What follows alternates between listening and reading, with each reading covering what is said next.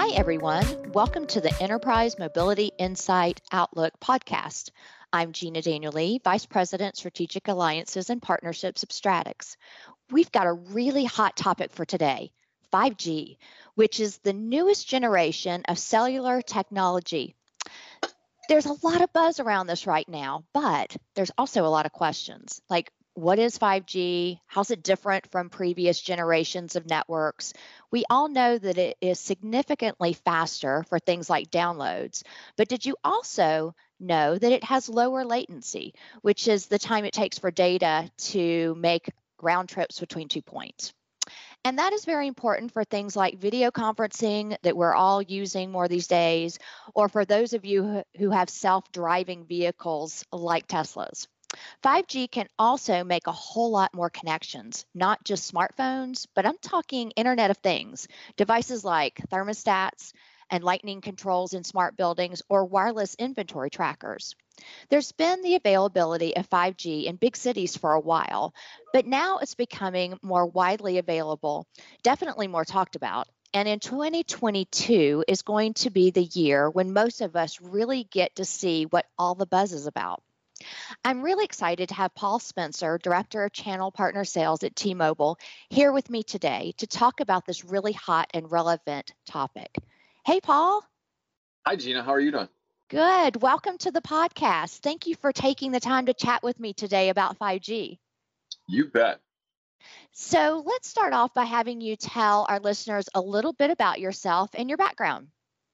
Sure. So, kind of said the title. So I'm Director of Channel Sales here, which basically means everything that touches the channel from a sales standpoint, myself and my team are responsible for. So I've been at T-Mobile for 16 years. I've been in the industry for 18. So since I kind of fell out of college, basically, I've been out in this world. I started out, actually, I was thinking about this the other day. I was thinking about my first Black Friday.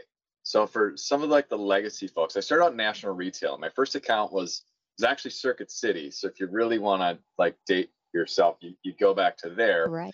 But I was in Minneapolis, and Minneapolis is where Best Buy is based. And ironically, I started this industry and started on this Circuit City account for 30 days. And then the guy who recruited me was actually my catcher in college. I played baseball in college. And they fired him the day after Black Friday, or the Monday after Black Friday, which if you've ever spent a time in retail, you know things went horribly wrong if you got let go in fourth quarter. And so I found myself back in the day of typing in IMEI numbers, 18-digit IMEI numbers, while sitting on a sales floor in a really crowded Q4, right after Thanksgiving, those kind of memories. So it was an awesome start to the industry and kind of cutting your teeth on it. But since then, I've done kind of everything but government. I feel like government's the only space that I haven't directly sold in or worked in or kind of done all of that. And so a couple of years ago, I got asked to come over to the channel side of the house with T-Mobile, and it was something that I hadn't at this point done. I've done a lot of indirect business, but nothing in the channel per se. So 2 years ago, I landed over at the channel, and we've been building things ever since. That's great. Thanks for sharing that with us. And it does sound like your career started off with baptism by fire for sure. So let's jump into our topic around 5G. The last upgrade of the cellular network in the U.S. was when we went from 3G to 4G LTE. And I remember how it was noticeably faster. What can we expect now from the 5G experience? Yes, I think there's two really interesting things, in particular as it relates to 5G and then T-Mobile in general. So when you look at just the landscape of 4G, I don't think anybody knew what in the world that would mean. We didn't have Uber, we didn't have Airbnb, we didn't have anything that basically you just kind of take for granted on your phone today. So I don't know that we know necessarily what 5G is going to bring. But the interesting thing is when the 4G spectrum and everything, that whole wave came around, T-Mobile was not in a great financial shape. As a company, we weren't in great shape. And admittedly, we were super late to that game. And we did yeoman's work to build out a 4G network. But I think everybody would consider T-Mobile definitely to be a consumer brand. And we did a lot of things in retail. We did we built out 1,000 stores in a year in retail at one point. It was retail. And then about 5 years ago on the T-Mobile side, we started making cuts into the B2B segment. We started working our way through there. And all of a sudden, kind of throughout this, these rumors of this, hey, T-Mobile is going to acquire Sprint. Is that really going to happen? I mean, if you guys remember, that was such a roller coaster of this is going to happen. And then no, it went dark. And then out of nowhere, boom, it just happens. So you're like, okay, well, that sort of makes sense to a degree. Like, okay, let's go acquire another company, and then we get to be a bigger company, and so now we're pretty close to AT&T and Verizon at that point. But really, what that acquisition was about, it was about spectrum. Now, grant you, we got 50 million customers out of it, a bunch of great employees that I get to work with every day and are my peers now, and a bunch of other assets. But that deal was about spectrum. And here's what's really interesting. I'll give you some key facts. So we paid $26 billion for the acquisition of Sprint. So we got 50 million customers plus, a little bit more than that out of the deal. And then incrementally, we got this huge swath of mid-band spectrum, almost 300 megahertz of spectrum. And so, Gina, you're in Atlanta. I've lived in Atlanta. And so I think of spectrum like a highway, because highways are something that are not so much as fun a lot of times in Atlanta when you're driving around. I live in Chicago, so it's not like it's any better here. But when you look at that, spectrum is just how big is that highway that you get to drive across. So here's the quick stats. Pre-auction of last year, and I'm going to kind of get to this, T-Mobile held 318 megahertz in mid-band. So mid-band is like the juicy stuff, if you will. There's millimeter wave, which we have some. Our competitors have bet really heavy on, early on especially. And then you found out that's really great if you're right next to it. But if you have anything blocking it, like honestly a piece of paper, you go from a gig download to like 50 megabits download. It's not a great user experience at all. So that's great for certain areas if you can kind of triangulate a bunch of stuff and put antennas all over the place. Now, low band is the stuff that goes super, super far, but the speed's not that great. And so it works really great in rural areas, especially. But if you're kind of, if you're in Chicago or Atlanta, what you're looking for is mid-band spectrum. Mid-band spectrum, that is smoking fast. I mean, you're dealing with 300 megabits, 500 megabits, 800 megabit speed downloads. It penetrates buildings extremely, extremely well. So there's no delineation of your experience from inside to outside. And it was that swath of spectrum that we got in that acquisition that put us at like 318 megahertz. In comparison's sake, one of our competitors on the East Coast had about 50 megahertz in that spectrum. And the other one that's kind of closer to you that now has their facilities over in Dallas, they were in the kind of 80 to 90 range. So we had a significant lead. This is how valuable that spectrum is. One of those competitors went out in the auction last summer, and they paid $49 billion for mid-band spectrum that got them close to the 300 megahertz that we have. So if you think about this, wow. They paid almost double what we paid for 50 million customers. And I mean, the mid-band wasn't the only thing we got. We got a ton more in millimeter wave. We got a ton more in low band. Like, we doubled our spectrum holdings in that acquisition. So this is super, super important because we started to roll out that mid-band spectrum 2 years ago. So we have, and this isn't just me stating it, you can go look on a bunch of different network reports and surveys and all of this stuff. We literally have a 2 to 3 year lead on our competitors when it comes to building out a 5G network. So this is kind of crazy for me, again, being here for a long time. We've never really had a network lead or network advantage. And now we have this substantial advantage and substantial lead. And so we literally can't build these things fast enough. So when you start talking about coverage capacity, it's massive. And when you get into the B2B segment, and maybe we'll ask some questions around this later, but then you're starting to get into things like private network, edge, cloud computing, ANS services, all of these different capacities that are the things that, as we move into a 5G spectrum or 5G world, what does that all mean? That's where this is all translatable. We have a network that we can sell today. Wow, that's incredible. Thank you so much for that background, and definitely, put you all in the driver's seat. Let's talk a little bit about IoT. We're hearing about that more and more. And what exactly is IoT, and why is it so important to businesses? Yeah, I'll give you a great example. So IoT, Internet of Things, it's a kind of, that's the coined term. You're like, cool, what I don't know what that means. Thank Right. you. Thank you for the definition. That's super helpful. So IoT to me, it comes down to sensors, trackers, all of like the little things that make a business run. So I'll give you an example. We're doing a fairly large deal, 30,000 plus deployment with a trucking company at the moment that when you think about the things that they are transferring, they've got cold chain applications. They have um, a number of different things that they are tracking at any standard and point in time. I'll tell you, there's some significant shipping companies. I won't mention who they are. You can probably figure it out, but they have to track everything. We just announced a huge deal with Alaskan Airlines that you've probably seen some commercials on TV about, where we literally went 5G with everything. So you're literally now using a lot of those things to track every little scrap of data and every little piece of inventory, customers' luggage to pets and little pet bags that you bring. Like all of that stuff can now be, all that data can be sourced and gathered and used. And so when you think about IoT, to me, it's connecting all of the little things that are underneath what we use on our smartphones today.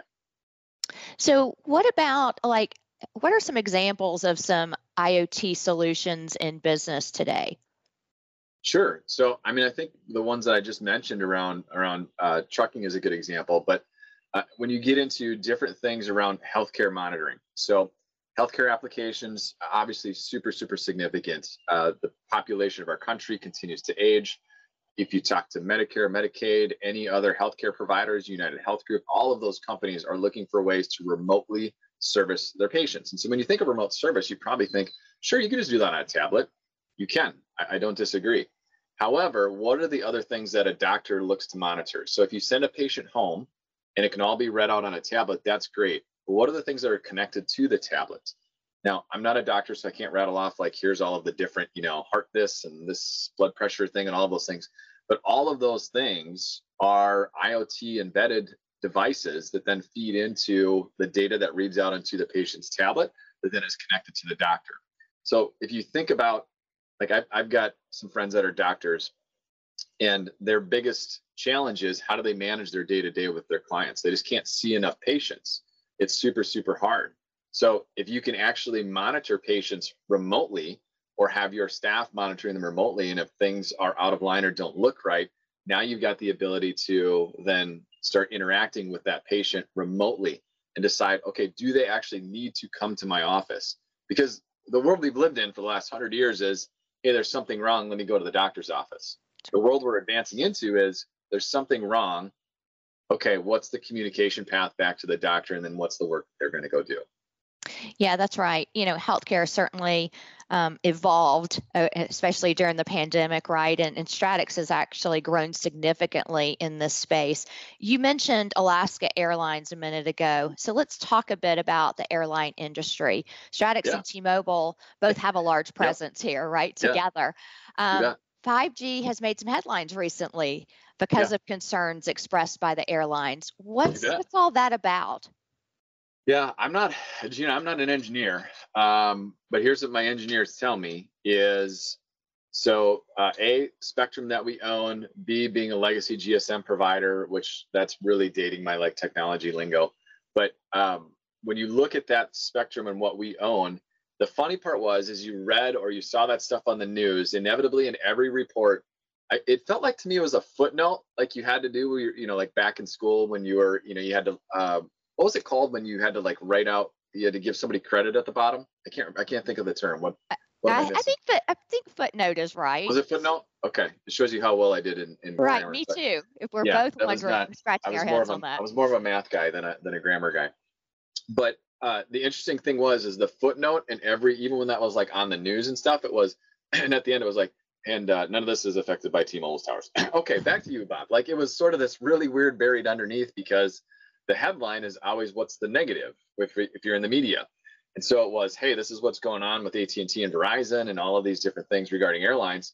T-Mobile had no effect on airlines whatsoever. We never had an issue with the FAA. Nothing ever came up. If you go look at any of those reports, it always states at the bottom of it, and T-Mobile's towers do not affect airlines at all. Wow, that's really interesting. Technology continues to change. It's changing every single day, every minute of the day. Give us your perspective on what's next for 5G and IoT. Look Yeah, into your crystal ball. yeah. Look at your crystal ball. Here's my stock tips. Here's what you guys should go do. Yeah, that could get myself in a lot of trouble here real quick. I think this is what's interesting. There's a couple of different capacities that make 5G interesting. And I'm going to kind of start from the outside and work in. So one of the really interesting things, and we promised this in the acquisition, like Ledger who was our CEO at the time, to Congress, we're going to make an impact in rural America. And what has been interesting is I have a license to win map that I can't publish, but that I look at, that we work back within the channel community and with our team internally with partners, that shows here's where you have license to win. And what that means is this: our 5G network in those spaces actually have faster and more reliable service than the current incumbent ISP. So think about this. ISPs in those rural areas have been able to run ruckshot over customers for years. So sometimes they're paying $150 a month to have a really poor experience. And we're coming in and saying $50, $60, $75 a month, we can double your experience and lower your costs. So to me, like, that's kind of a sneaky thing, because everybody thinks 5G, fast, technology, Uber, what is the next Airbnb, like those type of things. But that is really one of the places it starts. Then I think as you kind of like start moving back into the cities, I think you get into transportation vertical in a significant way. That is a huge, huge thing where our coverage, especially across highways across America, is substantial. And again, cold chain, everything else that kind of happens along that spectrum from an IoT perspective has huge, huge impacts as it comes to 5G. Then as you kind of keep moving towards the cities, you really start getting into this private network scenario. And private networks is where I think the power of the network and network slicing and edge computing and advanced network services get really, really interesting. Because now you're talking about, the United States has an infrastructure of legacy industrial. Now, those weren't built back in the day with really network services in mind. With our network and a lot of partners out there and how you slice up this network, we're able to provide back to major manufacturing facilities unbelievable speeds at low latency that they're able to do jobs at half the time. And so it speeds up the revolutions of what's happening. I don't know, Gina, what that means. My hope would be that from a factory perspective, in all candor, is a lot of the work that previously has been sourced overseas would come back to the United States. And we could have labor, more labor done inside of the United States. Again, that's just my guess, but that would be a really cool byproduct of a 5G network. It would. And you all have a curiosity lab not too far from our offices in Norcross, where you're actually showcasing everything that you've just been talking about, and with people and vehicles and infrastructure that are all communicating over 5G. So really impactful and great place to visit. So last question, it's exciting to think about all the possibilities, and you've certainly given us some things to think about today. What guidance would you offer to businesses as they look to adopt new technologies like 5G and IoT? Yeah, I think here's the interesting, because you almost go back to the original question, which is like 5G's here, now what do we do? Right. There was a survey I saw last week. So Callie Fields, who's our president of our business group, was the keynote speaker at Channel Partners last week. And I'm going to mess this stat up. It was either 76% or 67%. I might have had a dyslexic moment when I read it. Of Fortune 500 CTOs know they need to move into a 5G world, but have no idea how to go do it. So if you're listening to this and you're not a Fortune 500 CEO or CTO, don't worry. You're in the same hands as everybody else. Here's the cool thing. Partners, as well as our team, we have a suite full of people that know how to go do this. We know how to take an intake of questions and problems that you're trying to solve. And I think that's where it comes down to, Gina, is what's the problem that you're trying to solve in your business? If there's not a problem and everything's running great in your current network, cool, no problem. If you're trying to solve for different things through remote workforce, security that's managed over the internet, cloud infrastructure, and all of that tied into one, and what does that actually mean for your business and how does it help you? That's something that we can absolutely engage with. If you're a healthcare provider or transportation company, or name your industry out there, airline, whatever it is, there's a ton of stuff that we can go do. And so the question kind of becomes to me is, as you look at your business over the next 3 to 5 years, what's possible? Like, what do you want it to look like? And how does technology feed into that? And you don't have to have the answer for that, but that's probably, to me, where the conversation starts. I like that. And I agree wholeheartedly that that's where it starts as well. So if you've listened to any of our podcasts, Paul, you know we like to end with a little fun and some rapid fire questions if you're game.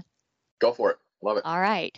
So you and I have been on a number of calls together over the last year or so, and you have a really interesting office environment. Tell our listeners a little bit about that.